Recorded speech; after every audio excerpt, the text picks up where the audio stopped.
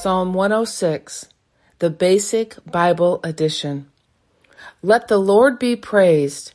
Oh, give praise to the Lord, for he is good, for his mercy is unchanging forever.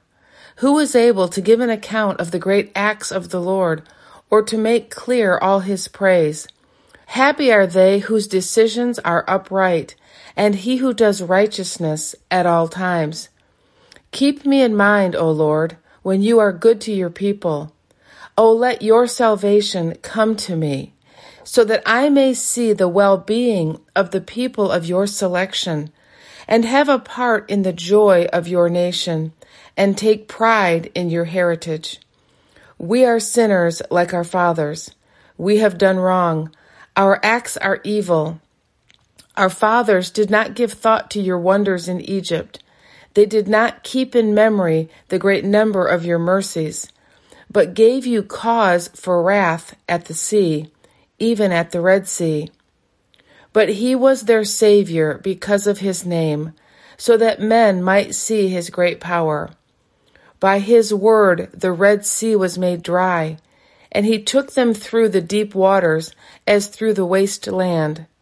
And he took them safely out of the hands of their haters, and kept them from the attacks of those who were against them. And the waters went over their haters, all of them came to an end. Then they had faith in his words. They gave him songs of praise. But their memory of his works was short. Not waiting to be guided by him, they gave way to their evil desires in the wasteland, and put God to the test in the dry places. And he gave them their request, but sent a wasting disease into their souls.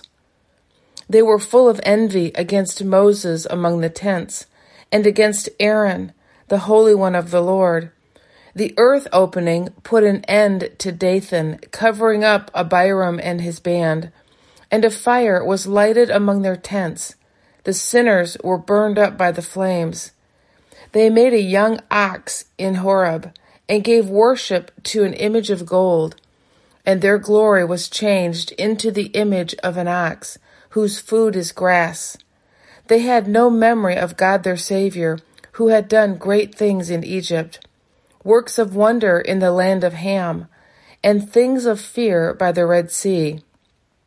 And he was purposing to put an end to them if Moses, his special servant, had not gone up before him, between him and his people, turning back his wrath to keep them from destruction. They were disgusted with the good land. They had no belief in his word. Talking against him secretly in their tents, they did not give ear to the voice of the Lord. So he made an oath against them to put an end to them in the wasteland, that their children might be mixed among the nations and sent away into other lands. And they were joined to Baal Peor, and took part in the offerings to the dead. So they made him angry by their behavior, and he sent disease on them. Then Phinehas got up and made prayer for them, and the disease went no farther.